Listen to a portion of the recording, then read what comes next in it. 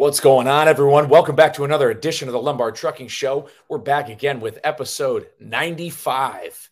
Thank you all once again for joining me. Real quick, just want to touch on a piece of breaking news that crossed my desk today. Thanks to Rachel Premack, editorial director over at FreightWaves, who shared this article on LinkedIn.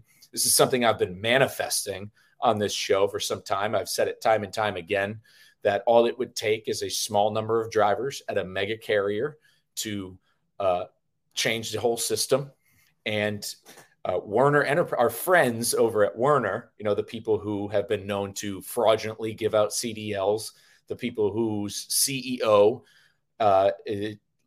filmed a video last year for Driver Appreciation Week in front of his private jet. All he was missing was lighting the cigar with a flaming $100 bill.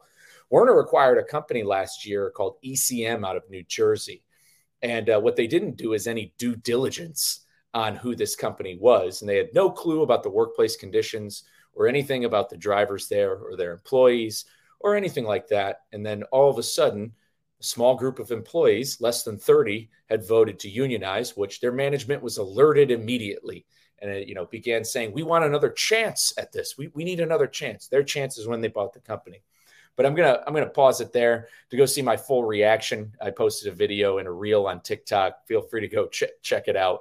I use some of my casual, candid humor. Reason why we're filming this episode is because I got an awesome guest I wanted to bring on here, a young driver. I feel like I've got struck by lightning twice with this guest I'm about to bring on, because I just had on Laura, the tiny bull hauler, 24-year-old, young Generation Z driver who's hauling cattle, we don't see a lot of the young people entering this industry. But what's rare is their background, is that Laura herself didn't have the high-speed internet growing up, kind of lived a childhood more similar to somebody who grew up in the 80s and 90s. And we've got a similar guest coming on the show today. He's a young gentleman, 22 years old, has a family, and he's passionate about the trucking industry. He showed up on my For You page talking about lumpers. And, I'm going to bring up a joke that me and the Please Advise crew have come up with, and we're going to touch on it later in the episode. But it's just, to me, I love seeing when a young driver shows an interest into the macro parts of the supply chain industry. He discovered what lumpers were, and now he's thirsty for more information. I was like, dude, you got to come on the show. I want to hear your story. So without any further delay, I'm bringing him on the show right now. Brett, Mr. Xbox Baker. Is that right? All right. Yes, sir. That's my nickname. Got it in CDL school, and I'll touch on that a little later. Oh, awesome, man. So where are you at right now? I'm in Roscoe, Illinois, just south of the Wisconsin line on 90. Nice. Yes, I know exactly where you're at. You just, the Wisconsin-Illinois border. You're at a Love's, right? Yes, sir. Do you got free showers yet? Yes, the company that I'm with right now, GP Transco, they have a deal with Love's where we get all of our fuel here, and in exchange, all the drivers have that diamond status on the Love's app. So I get free, unlimited free showers and drinks. Okay, good. As long as that's taken care of, because sometimes that can be a struggle for a new company driver. A newer company driver, so I can feel on that, man. But in the beginning of my career, I definitely struggled with that. I mean, $15, I can't afford that every night, Yeah, I know. In TA, may they burn in hell. I have a lot of disdain for what they do. They want to charge you for the Wi-Fi. They want to charge you. Sometimes it's $18 at a shower at a TA, depending on where you're at. It's pretty out of hand. But dude, Brett, I want to thank you for coming on the show. So what's your story, man? Where are you from?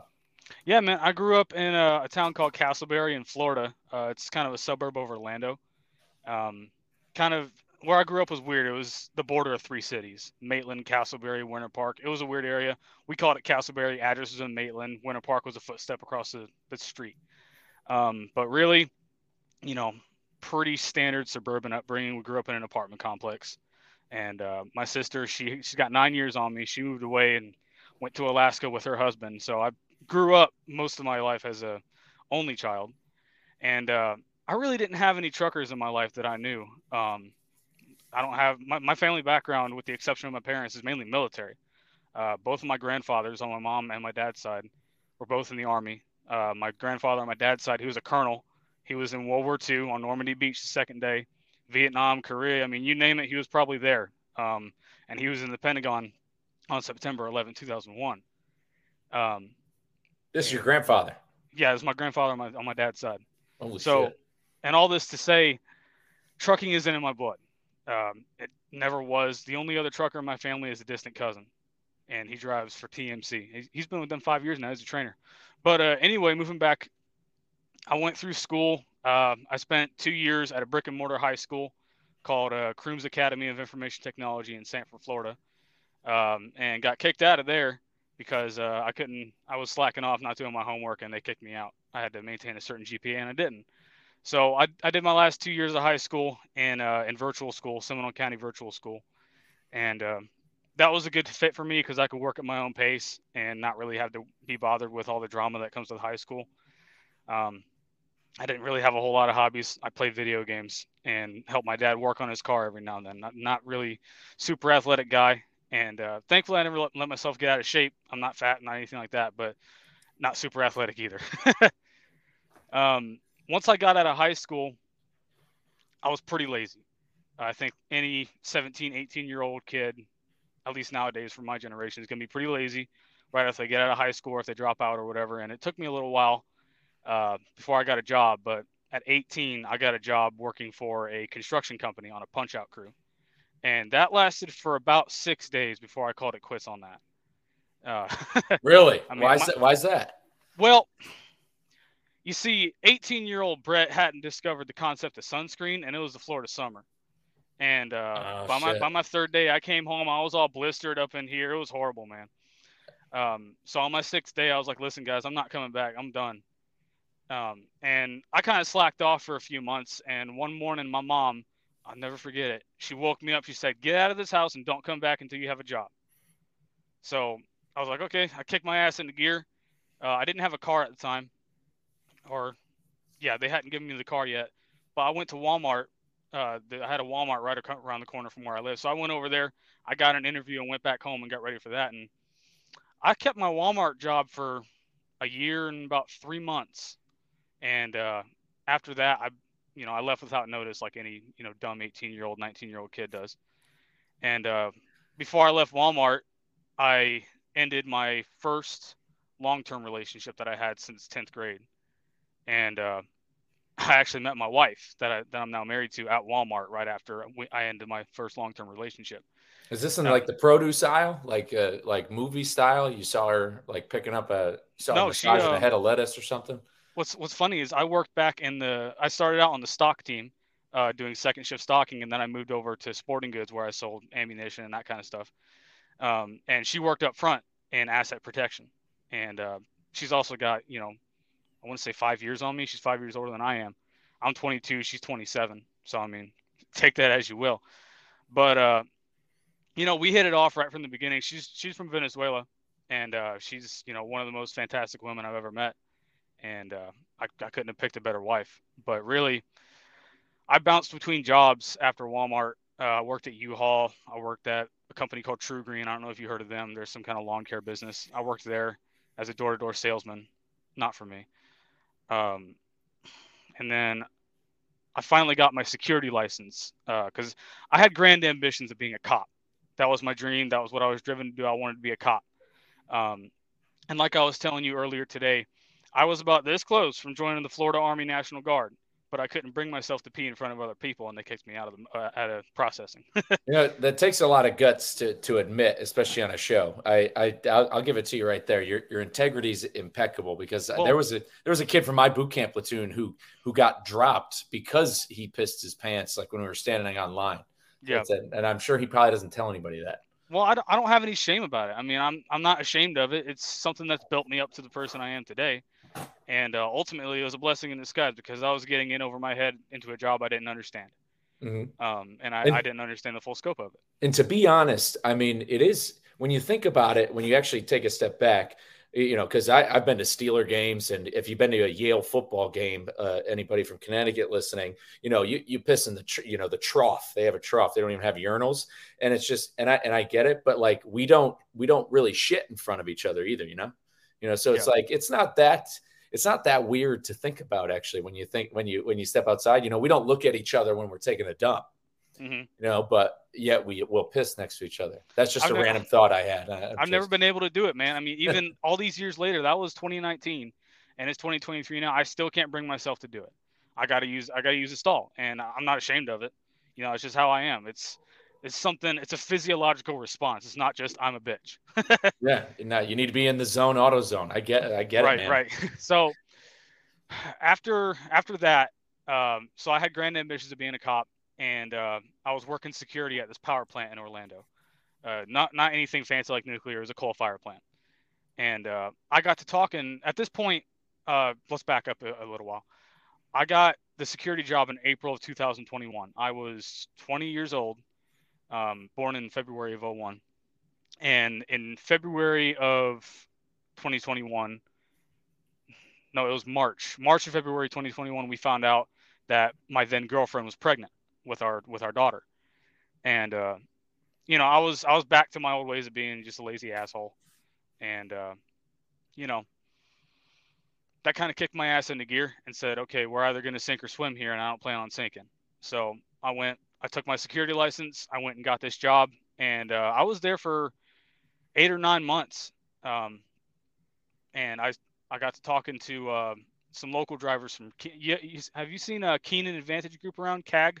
Yeah, I got CAG's a big outfit because I'm pretty sure they're associated with Aqua Logistics, because I have a friend, another guest who's been on the show. He drives for Aqua, and I believe that they're affiliated with CAG. I know them well. Yeah, so I was talking to some of their local drivers. They ran a local non-hazmat account directly to that power plant from different wastewater treatment plants around the state.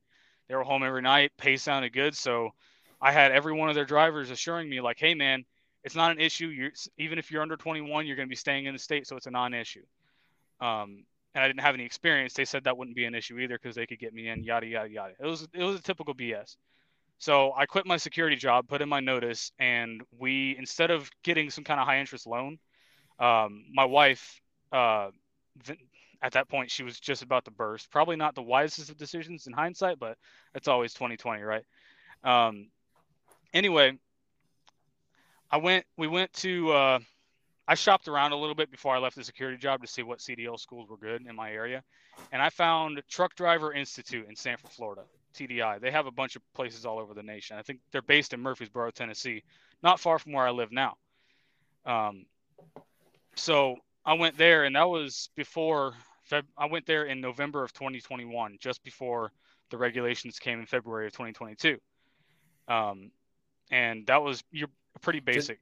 Not to cut you off, to reiterate, there was new regulations that the FMCSA put in place to acquire your CDL. I just want to remind listeners, we kind of discussed this with Justin Martin when he previously came on the show. They changed it. Do you know what those new requirements are off the top of your head? They just changed the hours, correct?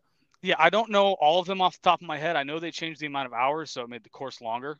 Okay. You have required hours, and I want to say it basically forced them to make the program more expensive because they had to do more training. Yeah, that's the issue with that. Some politicians took with it to try to, because we were talking about it because this one congressman from Virginia was trying to say that it's a bad thing, but really to say that more training is a bad thing isn't good. It being more money is definitely, I'd say probably a little bit more of an argumentative point, but you got in before that happened. Yeah, that was Bill Good with the bad bill, right? Yeah. I remember that episode. I was listening to that this morning.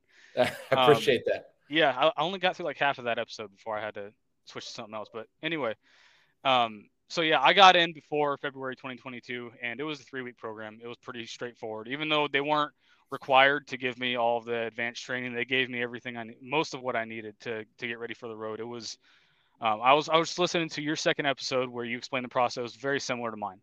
Mm-hmm. Where, I didn't get my permit beforehand.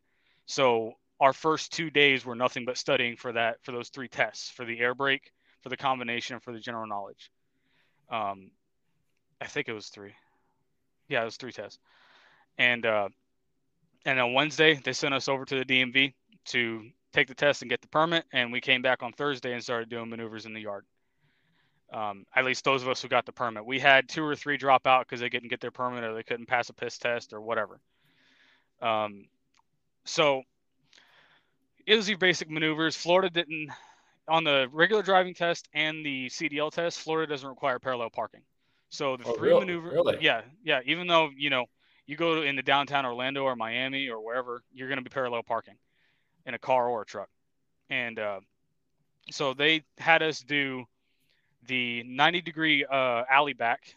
They had us do the offset and the straight back. Mm-hmm. And that's what they tested us on. And they also did the pre-trip. I remember in your podcast, you were talking about how they only made you do a certain part of the trucker trailer combination in addition to the inside and the air brake test. We had to do all of it, the full walk around. So engine bay, engine block, the whole tractor, the whole trailer, all the tires, all the brakes, everything. They pulled no punches because they wanted to make sure we were good to go. But all of the examiners were hired by the school, so none of us had to go to a DMV to do our test. Mm-hmm. All of us did it in house, and thankfully I passed mine on the first try. But I had some of my classmates that didn't, and probably for the better, because one of them, he didn't speak English very well and he couldn't be helped. And he was an older guy too, and you know how that goes. Sometimes you can't teach an old dog new tricks. Most of the time you can if you work at it hard enough, but sometimes you can't. And after okay, so at the beginning of my second week of CDL school, you're gonna love this. I got on that Sunday, before it was Monday to Friday, 5-day program, for 3 weeks. On that Saturday night going into Sunday, my wife and I, then fiance, went to the hospital because the baby wasn't moving much in her stomach or in her belly, and we just wanted to get it checked out. And as we're at the hospital, her water breaks and she starts going into labor.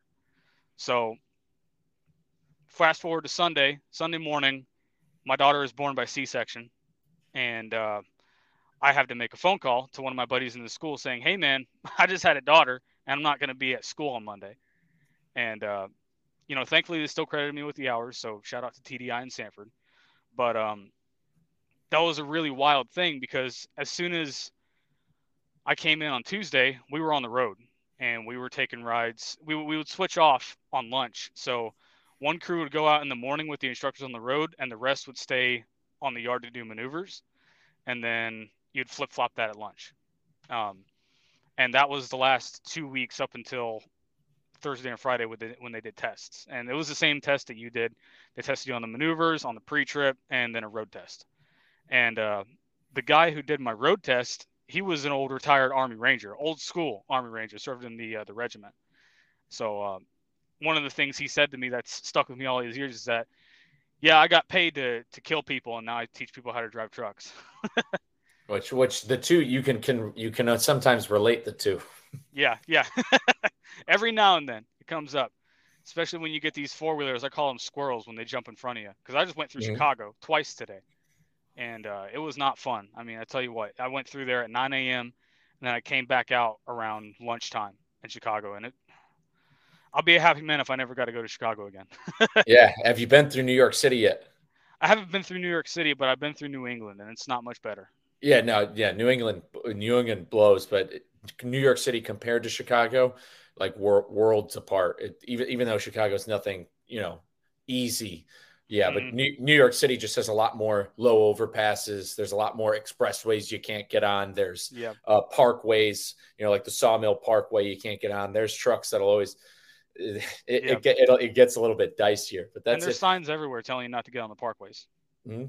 Yeah, Chicago's a little bit easier than that. So that's good. Your CDL school seemed to have a lot of good instructors. You went an unconventional route. You paid for it yourself, which doesn't kind of behold you to a company. You had a kid during CDL school. I think that's pretty wild. There was a kid in my CDL class who he ended up getting locked up like halfway through. I think he violated some sort of one of his ex-baby moms or something, like called the police on him to try to say that, I don't know, he violated some some protection order or something like that. I don't know. He seemed like a good guy to me. I don't.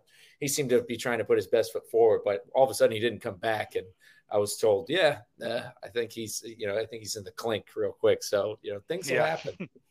So anyway, moving on from CDL school, about the same time, I want to say 3 or 4 days after my daughter was born and I was on the yard doing maneuvers, I got I called into Keenan to CAG to just make sure everything was lined up for me to start working after I was done with CDL school. And the lady I spoke to, she's like, "Hey, you don't have any experience and you're under 21, so we can't hire you." And that was kind of like a kick in the gut because I had been assured by these senior drivers that it wouldn't be an issue.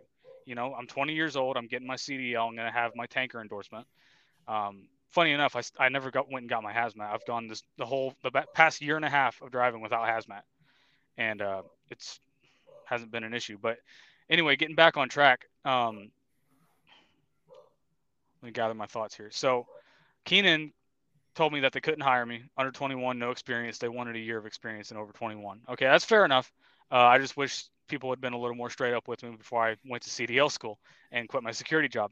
Yeah, it might have been like that when they had started at CAG. That could have happened. Yeah. Real quick before you continue, I'm just curious on this with schools, just because I know every school is different. Did they allow you to get your CDL with driving a manual, or did they only offer you automatic?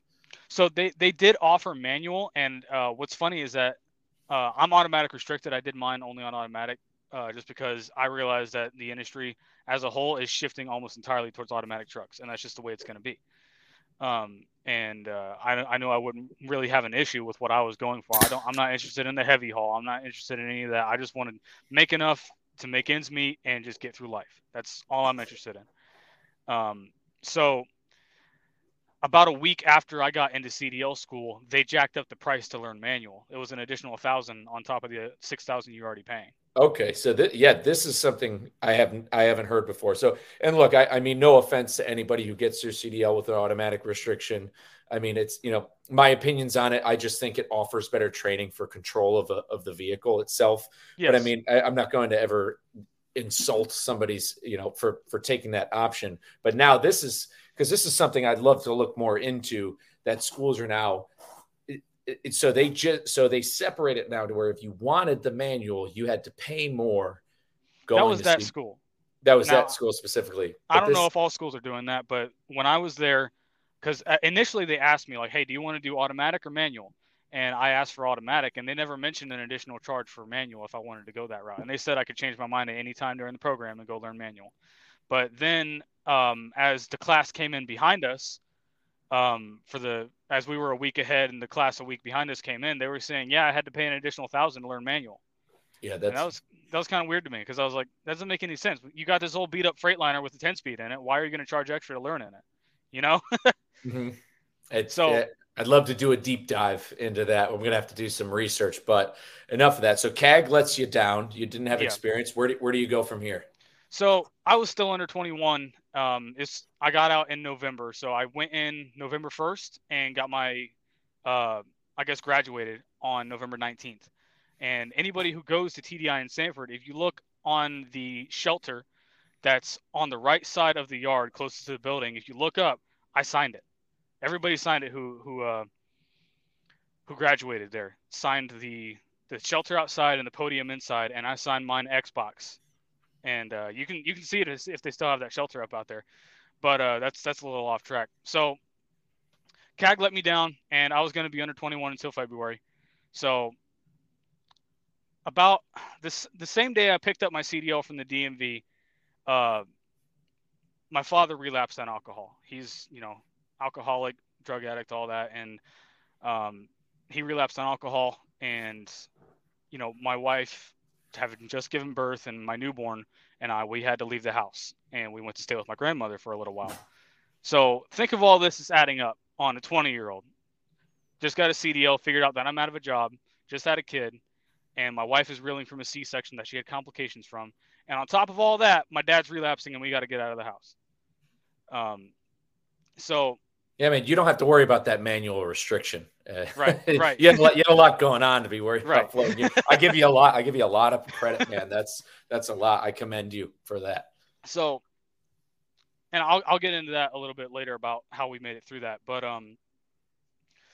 we go and stay with my grandma for a few weeks. Thankfully, she had a spare room in her apartment for us to stay in while we got on our feet. And while we were looking for a place of our own to stay there in Castleberry, I went back to Walmart to work as an overnight stalker. And, it was a little bittersweet. Like, hey, you left without notice and now you're coming back. What's going on here? But And the reason I didn't go back to working at security is because they didn't have an open slot for me. Otherwise, I would have just gone right back to working at security. But anyway, that's neither here nor there. I ended up leaving Walmart again because I had differences with the manager and just did DoorDash pretty much in my little 96 Corolla. And ran around Sanford, Oviedo, Castleberry, that whole area, and just did DoorDash around there to kind of pay the bills. And we had some help from my father-in-law and from my parents and from my grandparents. God bless them all. And then finally in February, when I turned 21, I had been talking to Schneider, the bulk division, because I wanted to drive tanker. I had my tanker endorsement. I didn't have hazmat, but I was willing to get it if they wanted me to. But I found this ticket. It was some kind of dedicated account hauling herbicide for Bayer Monsanto. I don't know if you heard of them. Yeah, Monsanto. Yeah. They're the guys who poison our food. Yeah, I learned about that after I left the tanker division. But I found this dedicated ticket with Schneider hauling that stuff out of Muscatine, Iowa. And, it was pretty much, besides going into dry van and being treated like shit, because I saw better reviews about Schneider's bulk division than I did about dry van division. And I'll get into that a little bit later as well. I've heard this. I've heard the same, that hauling tanker with Schneider's different. Tanker is a lot more tightly run. It's a very tight ship. And you have a lot more dedicated and experienced drivers teaching new drivers. The trainers in bulk, it was a 5-week training program. So I turned 21 on February 19th. They flew me up to Pennsylvania on February 27th to begin that 5-week training program. And there I basically relearned how to drive a truck. They had half full tankers full of, glycol water so it wouldn't freeze in the winter. And if you know anything about tanker, that's the worst spot to be in is with a half full tank, because you have the most slosh, the most surge. Mm-hmm. So that was a 5-week program. I spent 4 weeks in Pennsylvania and my last week in Gary, Indiana. That's a shithole. But I spent my last week in Gary, Indiana. You can hear the gunshots. Oh yeah, man. And that was where I got specialized training for the Bayer Monsanto account. And weirdly enough, this whole tanker account was non-hazmat. Schneider does a lot of hazmat tanker, but oddly enough, herbicide is not registered as hazmat. I think it should be. I think it's an environmental hazard, and a health hazard. But anyway, I did that for about 3 months. It was 4 weeks out, full week home. It was like, I want to say 8 or 9 days home. It wasn't too bad, but when you got a newborn, you can't handle that. Being gone for so long, you miss so much. And by that point, we had our own apartment in Castleberry, and my wife, she couldn't handle it. So just before I left the tanker account, we moved up to where we now live in Cookeville, Tennessee, because my grandma was buying some property up there and wanted us to come up and help her put it all together and help her make the payments on it. Eventually it would be in our name once she passed. So I did another month with the tanker account. So that was 3 months total with the tanker account before I decided, like, hey, I need to make a change here because I'm going to miss a whole lot of my daughter's life. And also, eventually one of these days, I'm going to kill myself going around one of these curves with a half-empty tanker. It is dangerous. It gets really hairy, especially in inclement weather. I had a guy that I went to orientation with in Gary. He got stuck going uphill with his tires sliding in Minnesota and on a frozen road with a tanker. And he barely made it up to the top of the hill and pulled his brakes. And he camped out there until the sun came out. But anyway, so I started in February, got on the road in mid-March, early April. And by July, we had moved up, June. Yeah, early June, we had moved up to Tennessee. And I saw Schneider posting for a dedicated Walmart account out of London, Kentucky, which is about 2 hours from me. Home every 6 days, 6 days out, 2 days home. And, they told me that the pay was going to be roughly the same, but, it'll be a running theme with Schneider. It wasn't. I was on fixed pay on the tanker account. So no matter how much I worked, how little I worked, I got the same amount. I think it was $1,500 a week. But the thing with Schneider is they have some pretty expensive benefits, especially the package that I selected for my family. It was fairly expensive. So I only walked away with $900 or so of that per week. And that's hard, especially when you got my kind of bills and my kind of debt, because we had to go into a lot of debt to make it through that stint where I wasn't working too much. But anyway, I went to the Walmart account in early June. And if you know anything about June in Kentucky, it's hotter than the devil's asshole down there. I mean, it was horrible. I was driving at night, and they put me in this piece of crap 20. I want to say it was 2014, 2016 Freightliner. It's got 700,000 miles on it. Still got an automatic in it, weirdly enough, but thing barely holds itself together, and now you're taking it down the back roads of Eastern Kentucky, Western Virginia, and trying to get to these little Walmarts in the middle of the night. And that's where I had some of my hairiest moments.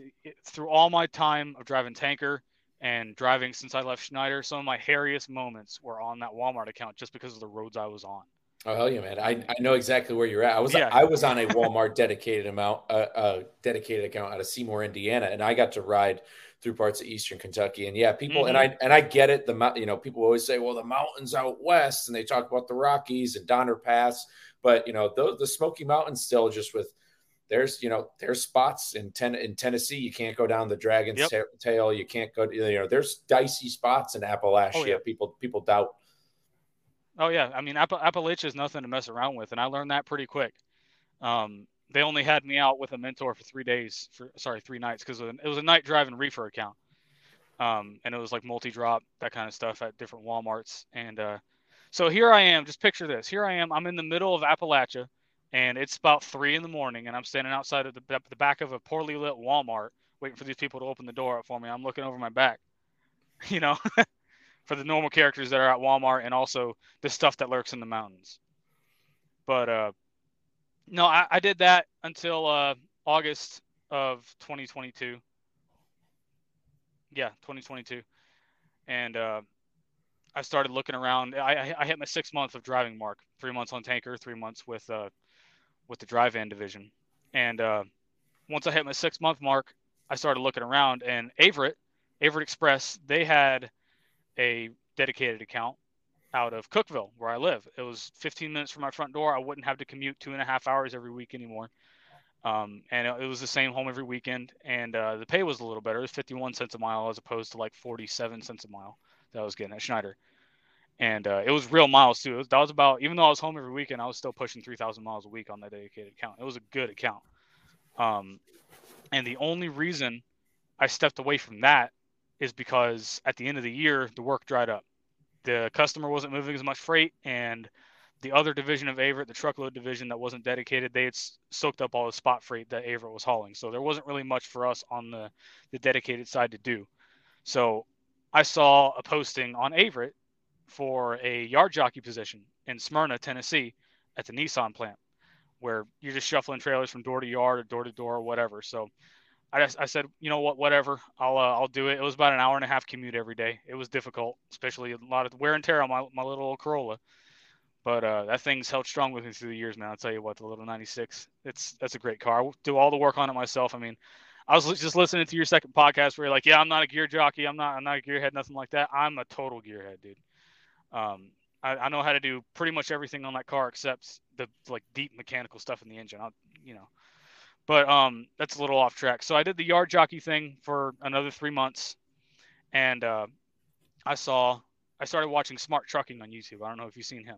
Mm-hmm. He's a good guy. I like what he has to say, and he's what got me interested in the freight sphere. Not just driving the truck, not just dealing with the customers, but actually getting into what causes the problems that we have, like the parking issues and the pay issues and the detention issues and the lumpers and all that kind of stuff. And that's what started getting me interested. And he started putting ads out for GP Transco, who I'm with right now. I mean, I got my cup right here. But so I put in my notice with Averitt. Probably the biggest mistake I ever made was leaving Averitt. I'm going to be completely honest with you. They're a really good outfit to work for. I'm not a recruiter. I'm not paid by them. I don't have any affiliation with them anymore, but I recommend them to anybody. If you got 6 or more months of experience, put an application in. They're backed up right now, but you can get through. But anyways, that's off track. I'm sorry. No, that's good. We're fans of Averitt on the show. They just recently had a gentleman go on, my friend Dooner's show at What the Truck, which is one of FreightWaves' popular podcasts. And he went on there. And like I said, Averitt's a company that advertises that you won't have to worry about parking if you drive for them. Right. They seem driver focused. Their turnover rate. Yeah, he's mentioned the turnover rate and the pay. That's the thing. The Averitt's doing. Yeah. They're doing what carriers should be doing for the most part. Let me tell you this, Averitt, I don't usually like Freightliners. I do not like the Freightliner I'm in right now. The company I'm going to here pretty soon is going to put me in a Volvo. But I will say Averett's Freightliners are decked out. I mean, I don't know if you've seen them. In the back, they got a picnic table and there's 2 seats in the back, and you can fold all that down and your bunk comes down. So you don't lose the top bunk if you want to use that. And they got tri-pack APUs on them, so you don't got to sit there and idle your truck all night if you want power. And those are the 2 things that I miss most about not driving for Averett is having that table. Because right now I'm on a little card table thing here on the bunk of my truck. And if I was still with Averett, I'd be on a little table that's actually built into the back of the truck instead of having to jerry rig something. Averett had the Volvos? No. Averett has the Freightliners. Oh, okay. And they deck them out on the inside, man. They're nice. They don't have like the digital dash and all that stuff, which my truck has that right now. I don't particularly like it. It's kind of finicky. I'm sure it's for some people, like the more tech heavy people, but it's not my thing. But you said you got off track. You didn't. This actually is related to your 96 Corolla. And that's why people have, I've talked about on previous episodes where a lot of these newer trucks, they're very neutered. They're teched out. They're beaten down with all these different electrical parts and all this stuff that goes to that screen. Like you yourself, if you say, for example, if you're a new owner operator and you go and buy a 2022, 2023 Cascadia, it's very difficult for you to do your own work on it. However, whereas I know my friends over at Blue Ribbon Logistics, they're a capacity trucking company who's contracted with Landstar. They don't buy trucks newer than like 2007.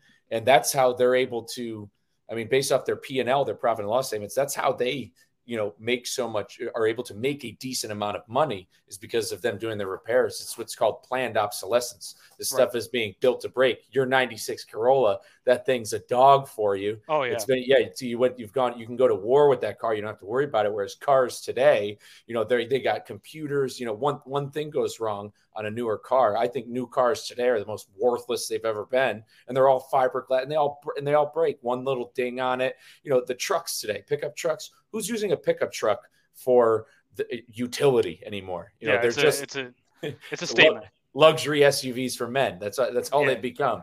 That's a statement. That's all it is now. And I'm glad you touched on that because I feel like a lot of the issues, and I have a story about a brand new Freightliner that I drove. Don't let me forget about it. But I want to touch on the breakdown issues that modern trucks, especially Freightliners, have is related to the emission systems. The first truck I drove for GP Transco, I drove it for a week, and the DPF went bad, and I had to turn it baback in, and they had to send it back to Freightliner. And it's just one of those things where it's like it's probably still there. It's probably still there, because I've heard so many stories from drivers and on YouTube and all that of emission systems putting trucks out of commission because the EGR went bad, or the DPF went bad, or the DEF system went out, or something. It's one thing with the emissions, and it puts it in limp mode, and it won't go over like 5 miles an hour or 30 miles an hour. The scariest part about that, and this is what I will never understand, is now if you buy a Dodge Ram, because they all have DPF systems in them now, like all the newer pickup trucks, or even a box truck. Friend of mine, actually, you're from Central Florida, good friend of the show, the owner and operator of Holidays Pressure Washing. Shout out, he lives in Longwood, not far from where you were at. I know where that is. He had a box truck that would have, and when he would run out of DEF, it would derate him, but only to 55. It would never derate him to 5 miles per hour, but semi trucks will eventually derate you to 5 miles per hour. And how that is considered, how that is legal for that. They're a hazard. Yeah. Hazard at that point. Because to force you to tow to get to a mechanic or to get it fixed is wildly insane. It's anti-small business because what kind of small one truck owner operator can afford tow bills, because without the DPF system, the truck still works. Oh yeah. It's still, and it actually is more fuel efficient. It doesn't beat the engine down, so it can still work. And I know that the argument is like, well, owner operators wouldn't fix it. They wouldn't go get it fixed they would just drive at 55. I doubt that. I think that's just that's. I feel like owner operators are more interested in making money. Yeah, and they're not 55 isn't going to make you any money. Yeah, they're not going to make any money. But unless you're in California. So the Cascadias at GP Transcos are not making. You had an issue with the DPF there. Yeah, the first Freightliner that I was in, it was a 2022, pretty new truck. and the DPF went out, and it didn't derate the truck though. I was still able to go my full governed speed of 66 on cruise, 63 on pedal, which is weird. I don't know why and we have temporary passing speed. If I double tap my accelerator pedal, it'll let me go 70 for 15 minutes out of the day.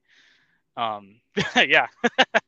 That's brand new. I never heard of that. It's called Pass Smart. It's a Freightliner thing. Wow. Yeah, I think Maverick Transport has that too.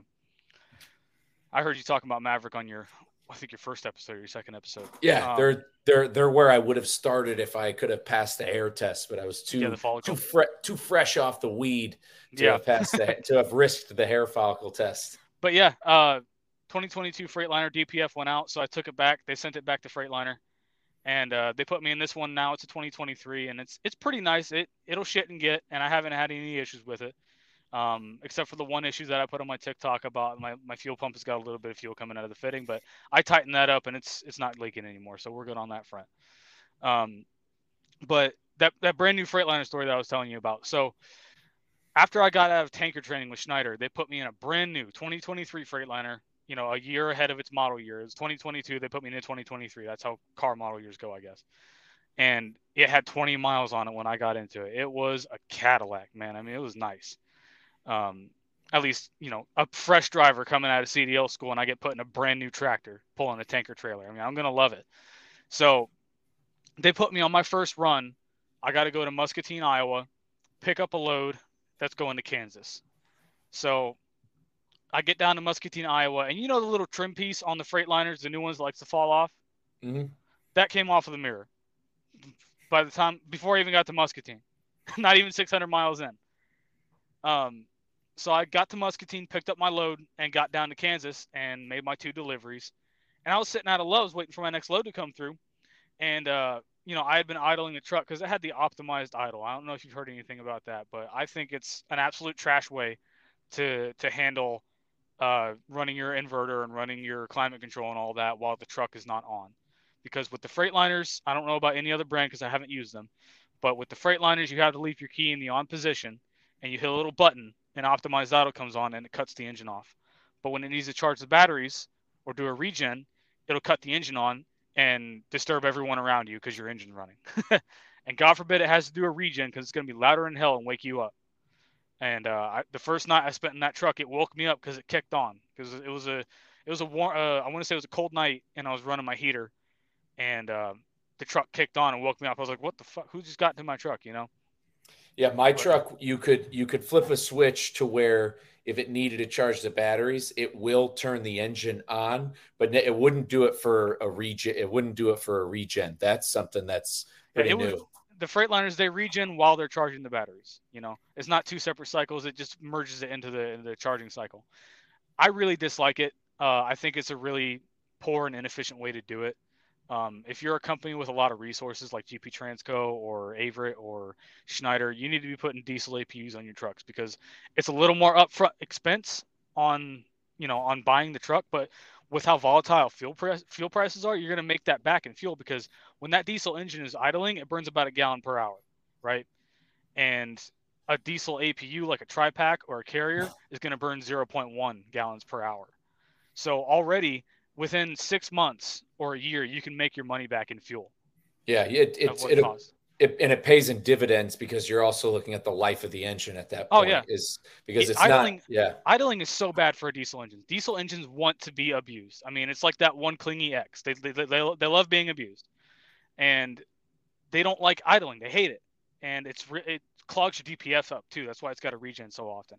Yeah, they were meant to literally go up mountains with 40,000 pounds of equipment on it. Yeah, they're not meant to just sit still. Just it's like what are you doing here? I feel cramped up. Let's go, man. So I will always speak out against optimized idle because it's not really optimized. It's really bad for the truck in the long haul. Now, I will hand it to them. Companies like Nussbaum, I don't know if you've seen them. And GP Transco, they're putting solar panels on the big ass fiberglass foreheads of these Freightliners. And, I could see it if you're a night driver and you're parked a lot during the day. But if you're a day driver and you're parked a lot during the night, it doesn't make a whole lot of sense because the sun's not up at night. And what's it really doing? That's when the truck idles is at night. So, I mean, But I also understand it. Perfect example, when I got into this truck, the batteries were flat dead. When the detailers came through, they had left the lights on and didn't cut the batteries off. So truck was flat dead, 8.4 volts. I mean, it was almost unrecoverable. They had to bring out two jump packs to bring the bitch up back to life.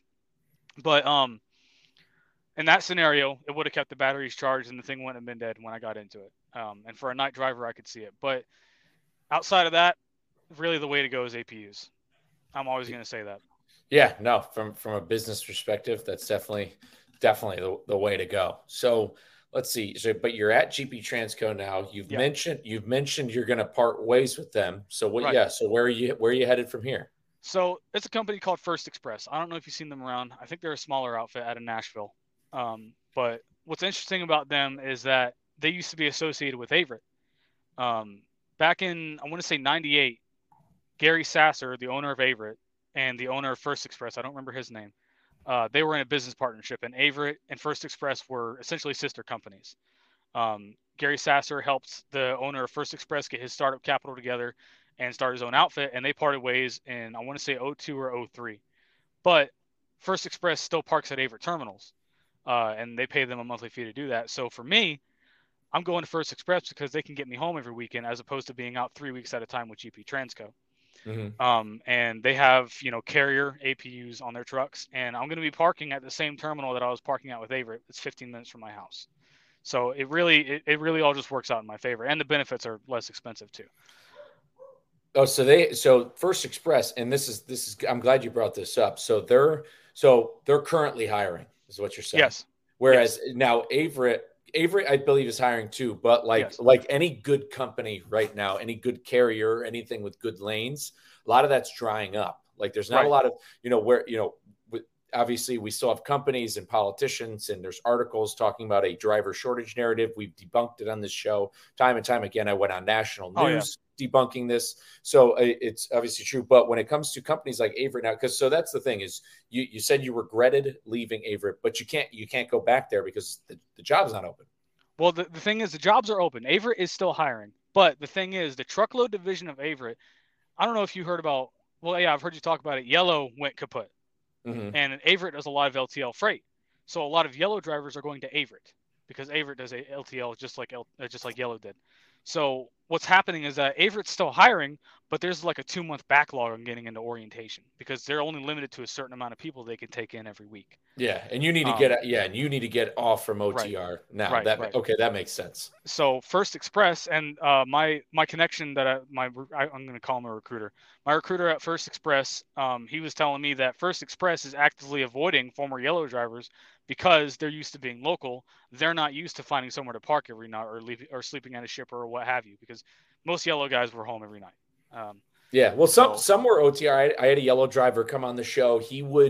There were Yellow drivers. It wasn't all the time, and it's not most of them, but he would technically do OTR. But I think based off the collective bargaining agreement, he couldn't be away from home for more than 3 or 4 days, and they would stay at hotels, and that would be set up for him. But that makes it makes sense why they'd avoid hiring some Yellow drivers, because Averitt obviously can't offer as much home every night. Right. Yeah. And I mean, even when I was working for Averitt, you were hard pressed to find a local position with Averitt. Averitt has some of the lowest turnover in the industry with their local drivers, because not only do their drivers get paid extremely well to be local, they're close to home and they're home every night. And the only reason you're going to lose a local driver is if he, God forbid, gets hurt and can't work anymore, or if he retires. I mean, that's really it. So, but yeah, First Express, they seem like a good outfit so far. Obviously I'm going to keep the line open here with GP Transco in case things go sideways. But I'm saying I'm on First Express's website here now, and the first thing they say, home weekend since 1994. Yeah, they've always done that. They're not an OTR company like a GP Transco is trying to be, and they're not outstretching their boundaries, and that's something I really commend Averitt and First Express for. They know their boundaries. So Averitt has even though they're a much larger carrier than someone like GP Transco or another OTR company, Averitt knows their footprint. They don't go much further west than Texas, and they don't go much further north than Pennsylvania most of the time. If those companies are gonna grow, they have to grow in the sustainable. They're only going to Right. grow if it's as sustainable as what they're offering here. And Right. and I'm looking at this now. The top drivers are making 90,000. If you get Yeah. hazmat, you increase your pay. Yep. You get a compensation review every 4 months. Monthly safety bonuses, automatic raise every 50,000 miles. Yeah, every 50,000 miles is a half cent per mile raise. Yeah, that's you really. It sounds like a good package. Yeah, that's a solid outfit. But yeah, always leave the door open at GP Transco. I mean, even though I've done that every time. Every time I've left the carrier, I've left the door open just in case. Yeah, and I've badmouthed Pam Transport on this show, but if I applied tomorrow, they wouldn't probably say no because they probably don't listen to this show. And I mean, actually, they might, but who knows? None of what I've said is to badmouth GP Transco. I mean, if you're a single guy and you're out here to do 3,000 miles a week and really put the miles down, GP Transco is the company's for you. If you have a year of experience and you don't mind being out 3, 4, 5 weeks at a time, depending on where you live, the closer you are to Joliet, Illinois, the more often you'll be home. Yeah. But if you don't mind being out for extended periods of time, like I know a woman who lives in Florida. She parks her truck at the terminal in Joliet and flies home for 4 or 5 days and comes back, and she does 4 or 5 weeks on the road. Yeah. And but she's single. She doesn't have any kids. Her kids are grown up. They moved out. I want to say if she had a husband, she divorced him, or they're separated in some way or another. And she lives out on the road and she makes fantastic money because that's what she can do. But for me, I'd like to be involved in my child and my wife's life. Yeah, and that's not a tall order to really ask for. Yeah, and that's good, man. I'm glad you're getting yourself to a good outfit. I do want to touch on what we were talking about off the phone though with GP Transco because I don't know if a lot of people know this. Now, I know that it was started. All I knew is that it was started by a Lithuanian gentleman out of here. But what I didn't know is that GP Transco isn't just a trucking company; they're also a tech company. Yes, and they have a TMS software that they've created. Yeah, it's called Open Road TMS. They're the proprietor of it, and they sell it to other trucking companies. It's basically just a phone app that the driver puts on his phone or on his ELD tablet, depending on what he has. And all your dispatches come through that. It'll tell you the miles that you're getting paid for, the deadhead miles that you still get paid for, and it has monthly and weekly reviews and all that. I like it because you can do everything within there except for the ELD. Our ELD is through Samsara. But the Open Road, you can turn in your proof of delivery. You can accept or reject loads. You can do your performance reviews on that. It'll show you how much you've made in mileage and in pay for the week, and as a gross review for the whole year. And I think it's a good way to go. And I just wish they were a little more friendly to Trucker Path. Okay. You're saying you wish GP Transco was or Open Road TMS? Both, because GP Transco, they use a GPS called Copilot, and I've been using Trucker Path for the longest time since I started driving. And I really like it because it's really similar to Google Maps, but it gives you truck routes. That's why I like it. And I can just flick around, see what parking looks like at different truck stops and all that. And I like it so much, I pay for it out of my own pocket. It's $10 a month. It's not bad. And I asked them during orientation, like, hey, why don't you partner with Trucker Path and integrate your routes into there so that I don't need to search up this address. I can just punch a button in Open Roads and it comes up on Trucker Path. Mm-hmm. And the reason being, apparently, the coding language they wrote for Open Road doesn't mesh well with Trucker Path's coding language. But it meshes better with Copilot. But I really don't like Copilot. So what I do is I just look up the address in my Trucker Path and do it that way. Mm-hmm. Yeah, I'm looking this up. It looks like Open Road costs $225 a month. Includes all access features, but it gives a lot because I know I would use TransFlow to send up my bills. So you don't use TransFlow at all. First Express does. First Express will use TransFlow, but GP Transco, you'll send your bills up through Open Road TMS. Yep. And they do want the paper bills back. So if I'm in the terminal, I'll turn them in, or we have trip packs. It's odd to see that GP Transco will not buy APUs, yet they're making millions off of Open Road TMS. It's weird, funny. Isn't it? Yeah. Now I think the whole thing is they're trying to be a progressive tech company and a trucking company. Yeah, there's a lot of that going on in this industry. Actually, friend of the show, Reed, part of our Please Advise gang, he has a software that he's created called Lost Freight, and he actually makes memes about this because there's a lot of Okay. brokerages. There's a lot of brokerages that love calling. If you go on a freight brokerage's website, they'll call themselves anything but a brokerage because they want to make themselves look like a startup tech companies and stuff like that. And I know Load Smart is another company who's trying to go the way of GB Transco because, they're trying to, a lot of these logistics companies, and that's another thing people like to say is they want to start a logistics company because it makes them sound, I don't know, it doesn't make them sound as proletariat. They want to sound more bourgeois. Yeah. That lumper company I made that video about, they called themselves a logistics company. Yeah, lumper companies will call it. Yeah, was it Capstone Logistics? Yeah, it's Capstone. Yeah, of course it was. Which that's even funnier. Like, why would they call themselves Capstone Logistics? Yeah, you think it sounds like a computer software company. Yeah, when it's because they don't want to call themselves Capstone Offloading Services, or right. or something like that. And they're not going to call themselves a lumper service. They're not going to outright tell you that they're trying to screw you. Yeah. And that's what's funny about that is you've learned that it's this archaic, part of the supply chain, so to speak, because they're a link in the chain. And I've had to, on your video, I had a guy comment actually back on that saying, I've never paid for a lumper with credit card. I've had to do that several times. Yeah. I've had to pay. I think I have receipts in my email of when I had to pay Capstone. And the thing is, owner operators, small businesses, you got to pay that up front. And then the broker would reimburse. I never had an issue getting reimbursed. I did almost have an issue with Axel Logistics, who another brokerage made they burn in hell because I've pulled a bunch of their loads of Axel Logistics. Yeah, they're pieces of shit. And I have no remorse saying that because I had plenty of conversations with their brokers negotiating outright liars, younger kids or whatever. And you said GP Transco is moving a lot of spot freight, but yeah, they tried that guy, his first reaction when I asked him, I was like, hey, I was at a grocery DC in Louisiana and I had to pay $250 or something. And I sent him an email and he said, and he just replied back, not in anything professional. He said, can you pay it and we'll get you back? And it's like, that's professional. It was almost like he texted to me. He's like, can you just pay it and I'll get you back? And I just responded, nope, they don't take credit card. And then he's like, and then he told me that I needed to call a number, make an account on this website, call this other guy. And I had to, basically it took me another like hour and a half, 2 hours just to get the payment because this place couldn't take it. It is definitely a scam. I don't know why it is. It's just another, for some, savings. Yeah, it's somehow is still a cost saving, but it's only at mainly these grocery DCs is where they have them a lot. Yeah. And a lot of them have to count everything. Yeah. Bro, I got in there at 9 p.m. I was scheduled for an appointment unload at 9 p.m. So I figured, okay, they're expecting me to be there. This shouldn't take too long. I didn't get out of there until 3:45 in the morning. Yeah, following day.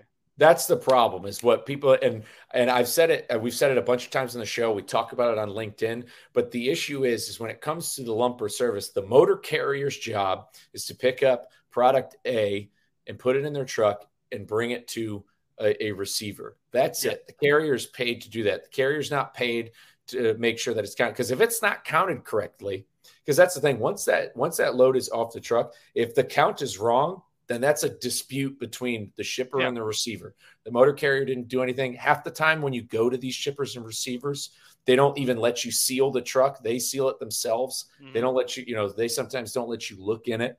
So I don't have a clue why. I mean, the thing is there's no incentive from either the shipper, receiver, and large carriers like GP Transco, as even though they're a decent company, they're not incentivized to tell they're clearly running a lot of spot freight, but say it was a customer, even carriers are not incentivized to tell these people, hey, my drivers are sitting there waiting. You need to get them moving, because the shipper is going to be like, well, fine, we'll find another carrier. And then because that's the thing, because they'll always just find the cheapest one. It's definitely something that can be, I think the one way to fix you waiting for lumper services is by what that needs to happen is the removal of the overtime exemption for truckers by Right. removing the FLSA exemption, because then it would light a fire and change certain stuff. But Oh yeah. I mean, it's if comical. if they had to start paying me per hour once I step foot on their property, they would have a fire up under their ass to get me unloaded in as expedient of a fashion as possible. But even though I'm going to get detention from that, my detention doesn't start until after 2 hours of sitting there. Mm-hmm. So, yeah, exactly. And I think it should start after 90 minutes personally, because I understand not all loads are created equal when it comes to loading and unloading. I And mean, it's 90 minutes is, just slightly above average of what I usually get at a live load or a live unload. I've only had 2 instances where I've been there, 6 hours, and that was once in South Carolina, and then this last time in Minnesota. Yeah, well, if you stayed at GP Transco long enough, those times will stack up more and more. Oh yeah, I can. I've just stopped counting the amount of money I've lost from live loading and unloading. I mean, it's horrible. And just getting back to what you were saying about expanding within your own footprint and being reasonable about what you can and can't do, instead of trying to be a broad 48 state, lower 48 OTR carrier like GP Transco is, and I'm sure they can make their money with that one way or another. But what Averitt and what First Express is doing is a whole lot better, in my opinion, because instead of trying to go all across the nation and do all this and that, they're focusing on building strong relationships with current customers and putting trailers on their property so that drivers don't have to sit and wait. They can keep their trucks moving. You're absolutely right. A good friend of the show. We're connected on LinkedIn. I'm trying to have him on soon. His name's Adam DeGroot. He's said it before. He said it to me. The future of trucking is driver centric. Whether large carriers agree with it or not, whether brokers or whether other links of the chain think so or not, but that's exactly how it's going to have to be, because 5-6 years ago, they were banking on the robots being here by now. And you still have clowns over at LoadSmart who are banking on Kodiak, and, they're banking on Kodiak Robotics to get these robots rolled out in 2024 and 2025. And they're going to be in for a rude awakening once that's going to end up not working out for them. What? How about you take that robotic truck and you send them down I-40 going from North Carolina and Tennessee. You tell me how they do. Yeah, I'm looking for and and even with and I don't really care much to talk about, because the electric truck debate doesn't take any jobs. But that's the thing, is when that robot truck, that's the thing. These robot trucks aren't going to be able to go down Donner Pass in December and through the winter time. So how's it going to speed up the freight? It's currently unrealistic to try and do it. You mentioned electric trucks, and that got some gears moving. Have you seen Edison Motors? Yeah, I'm glad you brought him up. Chase Barber is definitely, we're huge Chase Barber respecters on this show. He's gone on my friend Gord McGill's show, Voice of Gord, shout out. He did an episode with them. What Chase Barber is developing at Edison Motors is the valid and really only transition we can make into trying to get ourselves off of using, oil and natural gas. He's got everything going on with his, remodified CAT generators. Have you seen his production prototype that he's making? Yeah, no, it's fascinating what he's doing. And I really like what he's doing in making as few proprietary parts as possible and making 99% of the parts on the truck widely available at any parts store. I love that, because that's going to really revitalize an owner-operator spirit, especially for what he's doing it for, which is off-highway heavy haul. That's going to revitalize an owner-operator spirit to go work, because they're not going to have to shell out all this money on, if you break a windshield, well, now I got to order a new windshield from Freightliner. No, you can walk into a parts store and get a pane of glass. Exactly. That's what the crazy thing, that goes back to that planned obsolescence we were talking about. And I actually learned this when I went to the trucking museum. If you ever have a chance, definitely stop by the Iowa 80 Trucking Museum. I went in there. Yeah. Okay.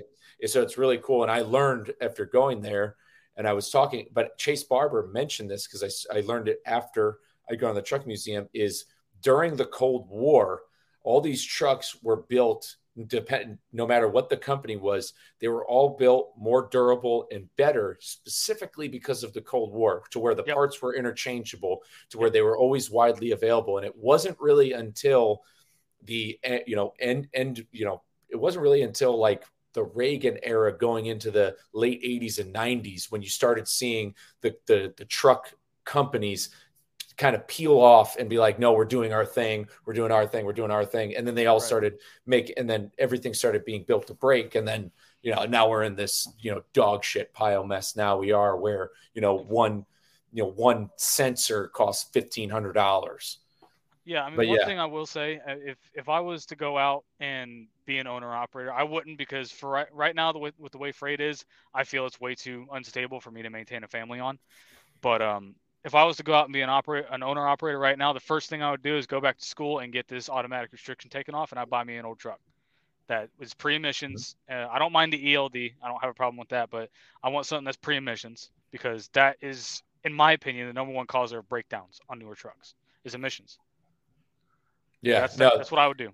I posted on Twitter the other day. I think what Chase Barber's doing is good, but the thing is, if DPF technology got better, that's the thing. Is it's an imperfect. I understand it. I'm not sitting here saying that.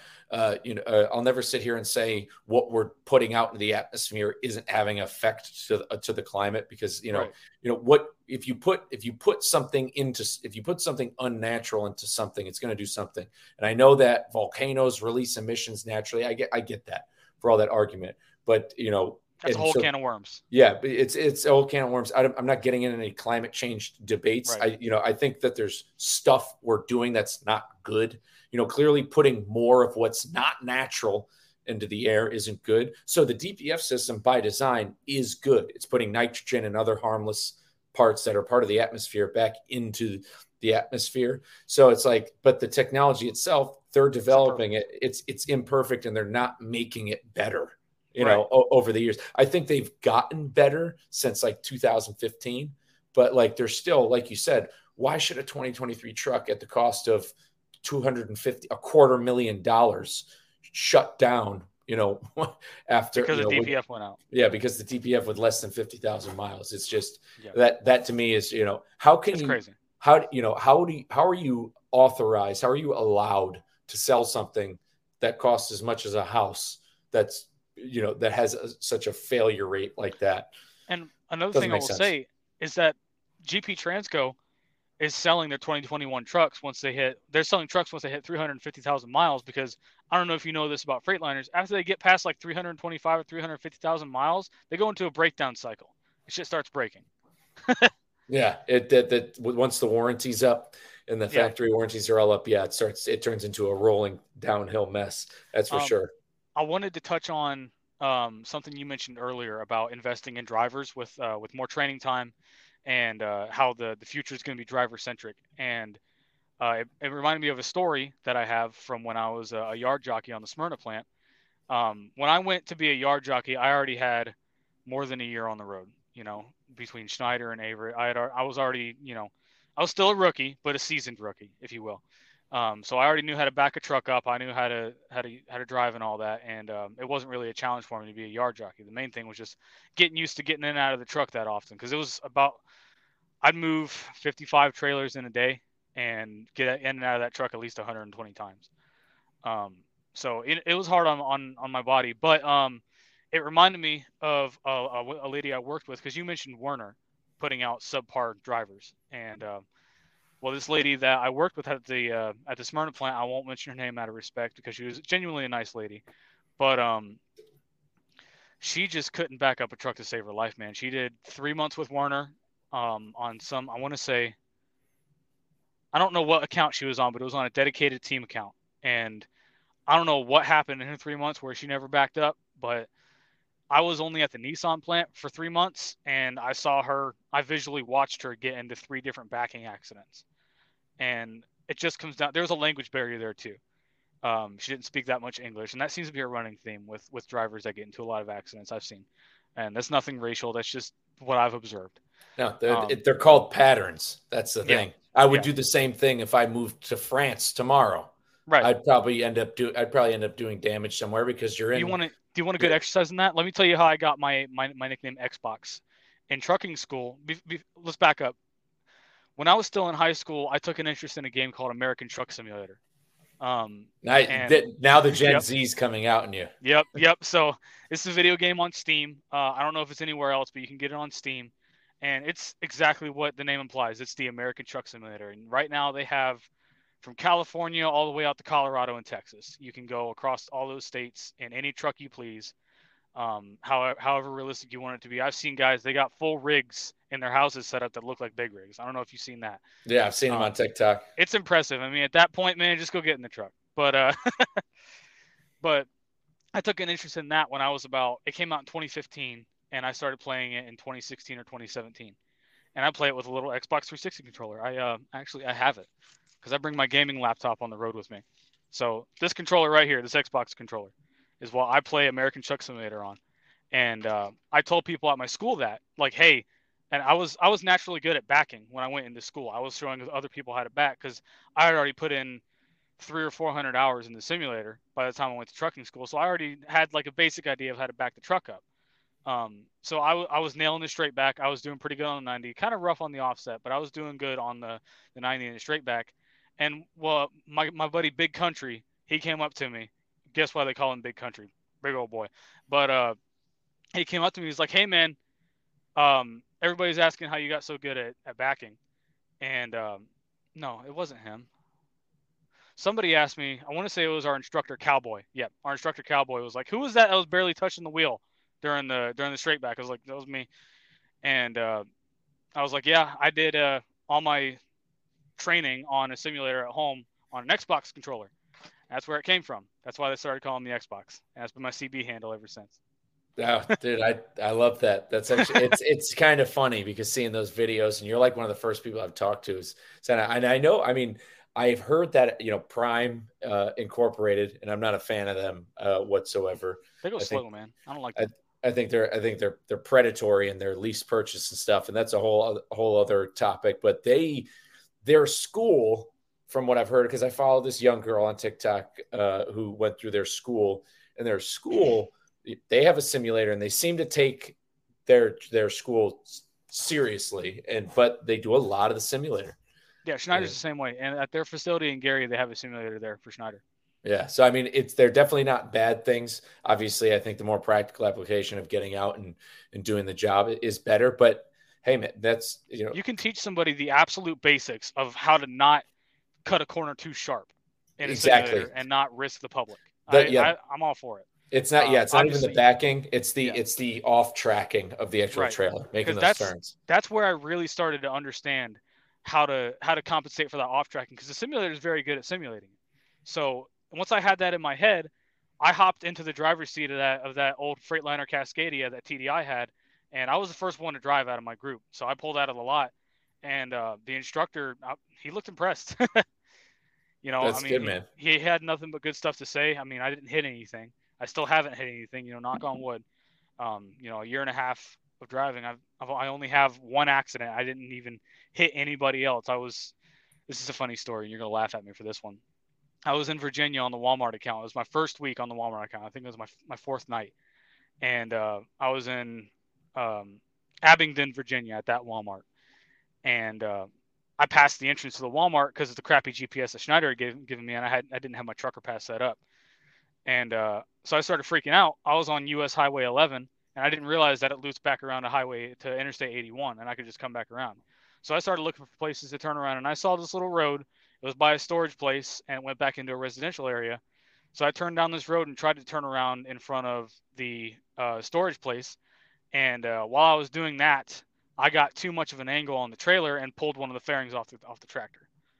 And probably the most common. That's how you know if that's how you can tell, you can identify a PAM transport truck. They've all got that. And don't forget Western Express. Do you see that a lot too? Yeah. I call them Felony Express. The fairings bent in. Yeah. Yeah. So bent in or gone. Also Universal, they're bad about that too. All their Peterbilts got bent bunk extenders. But in my whole flurry of emotions after I got into that situation, I forgot to put the truck back in neutral, back in neutral when I shut it off and got out to check the damage out. So when I tried to crank the thing back on, it wouldn't do anything because it wasn't in neutral. So now I'm like, fuck, I just broke this truck. And I ended up having to call the sheriff's office to come block the highway off for me so I could back out. And that's the only accident on a public highway I've had. And it wasn't even DOT reportable. Technically not even an accident. It was an incident. It Yeah, was an just incident. It's small on my incident. it's on my MVR as an incident. Yeah, Non-DOT. It's nothing like that. So it's never gotten me. It's never refused me a job. yeah, bingo. Um, yeah, thank God. Um, but I don't remember where I was going with that. I was talking about something. No, it was just your first accident. You had learned on the Xbox. I love that about the Xbox. It's a Yeah. good story. So for Oh anybody yeah, out there but listening, yeah, go on Steam. It's not an expensive game. I think it's like $15 for the base game, and then each state you can get different states, and they're all DLCs. You got to pay a little bit extra for those. That's pretty standard. But all the additional trucks they put in are free. They have licensed trucks, so you can get a long nose Peterbilt. You can get a Volvo. They put the new Volvo in recently. You can go into that game and make the exact truck, the exact Freightliner I'm driving right now. And there's a big community of people who mod the game, who put uh, like skins and liveries from real companies in the game for the trucks. So you can go in, get the mod for GP Transco, put that skin on a Freightliner and spec it out the same way my truck is right now and drive the same truck I'm driving right now with the same trailer in a video game. And man, I think that's incredible. yeah, I find it funnier than anything because I think it's hilarious. But I mean, hey, Yeah, that's but from a what recruiting standpoint. oh yeah. That's what's going to get the younger generation in here. And what I was getting to with that, if you want a good exercise and culture shock, they have a game called Euro Truck Simulator, made by the same people. You go drive a truck in Europe, and let That me tell you, that I might download. yeah, the Euro Truck Simulator 2 is the good one, and I have that, and I keep trying to get into it, and I can't. I don't speak Italian, man. So I mean, I don't know where I'm going. I don't know what I'm doing. I mean, I try to stay out of the UK because they drive on the wrong side of the road. But if you want a culture shock, you go download that game and try to drive in the UK. That one I might download. But hey, man, we've been ripping for a little over an hour now. Yeah, man. I got to sign off. I really appreciate you coming on. And what I would like to do is we'll do this again here. Yes, But we should do like a 6-month check in, see how it's going. Because I would love to see how it's going at the new outfit. See hear about some of your new experiences. And and see what's going on. Bring you back on. We'll shoot the shit. And but man, I wish you well on for your next company. And I sent you the invite to our Discord. I know you don't. Yep. You obviously, and I've recommended it too for people to not buy a truck and go into business now. But I mean, if it's something you're aspiring to do, you're on the road the right way. Where you're learning because that's the thing, a big problem in this industry. I mentioned Prime's lease purchase program is, there's no industry I've ever heard where you can't all of a sudden, when you're a plumbing apprentice, you can't start a plumbing business, basically. Right. You were talking about that in your podcast. My Siri just popped. Yeah. My Siri just popped on for some reason. Yeah. Yeah. So, oh well, I'm not cutting that out. But yeah, so like, it's just, so from my perspective, and I believe from a lot of the listeners' perspective of the show, seeing you and you're learning these things, you're getting involved with it. I mean, stay involved because you're the type of driver that this industry needs. Somebody who's cognizant, somebody who also takes care of themselves. You seem to advocate for yourself and the work-life balance that you want with your family. So, man, I commend you on your life experience. Hell of a story. You've been through a lot, and especially just at CDL school, man. I was nervous enough as it was CDL school because I felt like my grandfather was watching me the whole time, and I just wanted to impress him. Yeah. You had a whole kid C-section, man. That's everything with your father. I commend you on that enough. So we'll bring you back on. But before we sign off though, where can the people come find you? Where can they see your social media?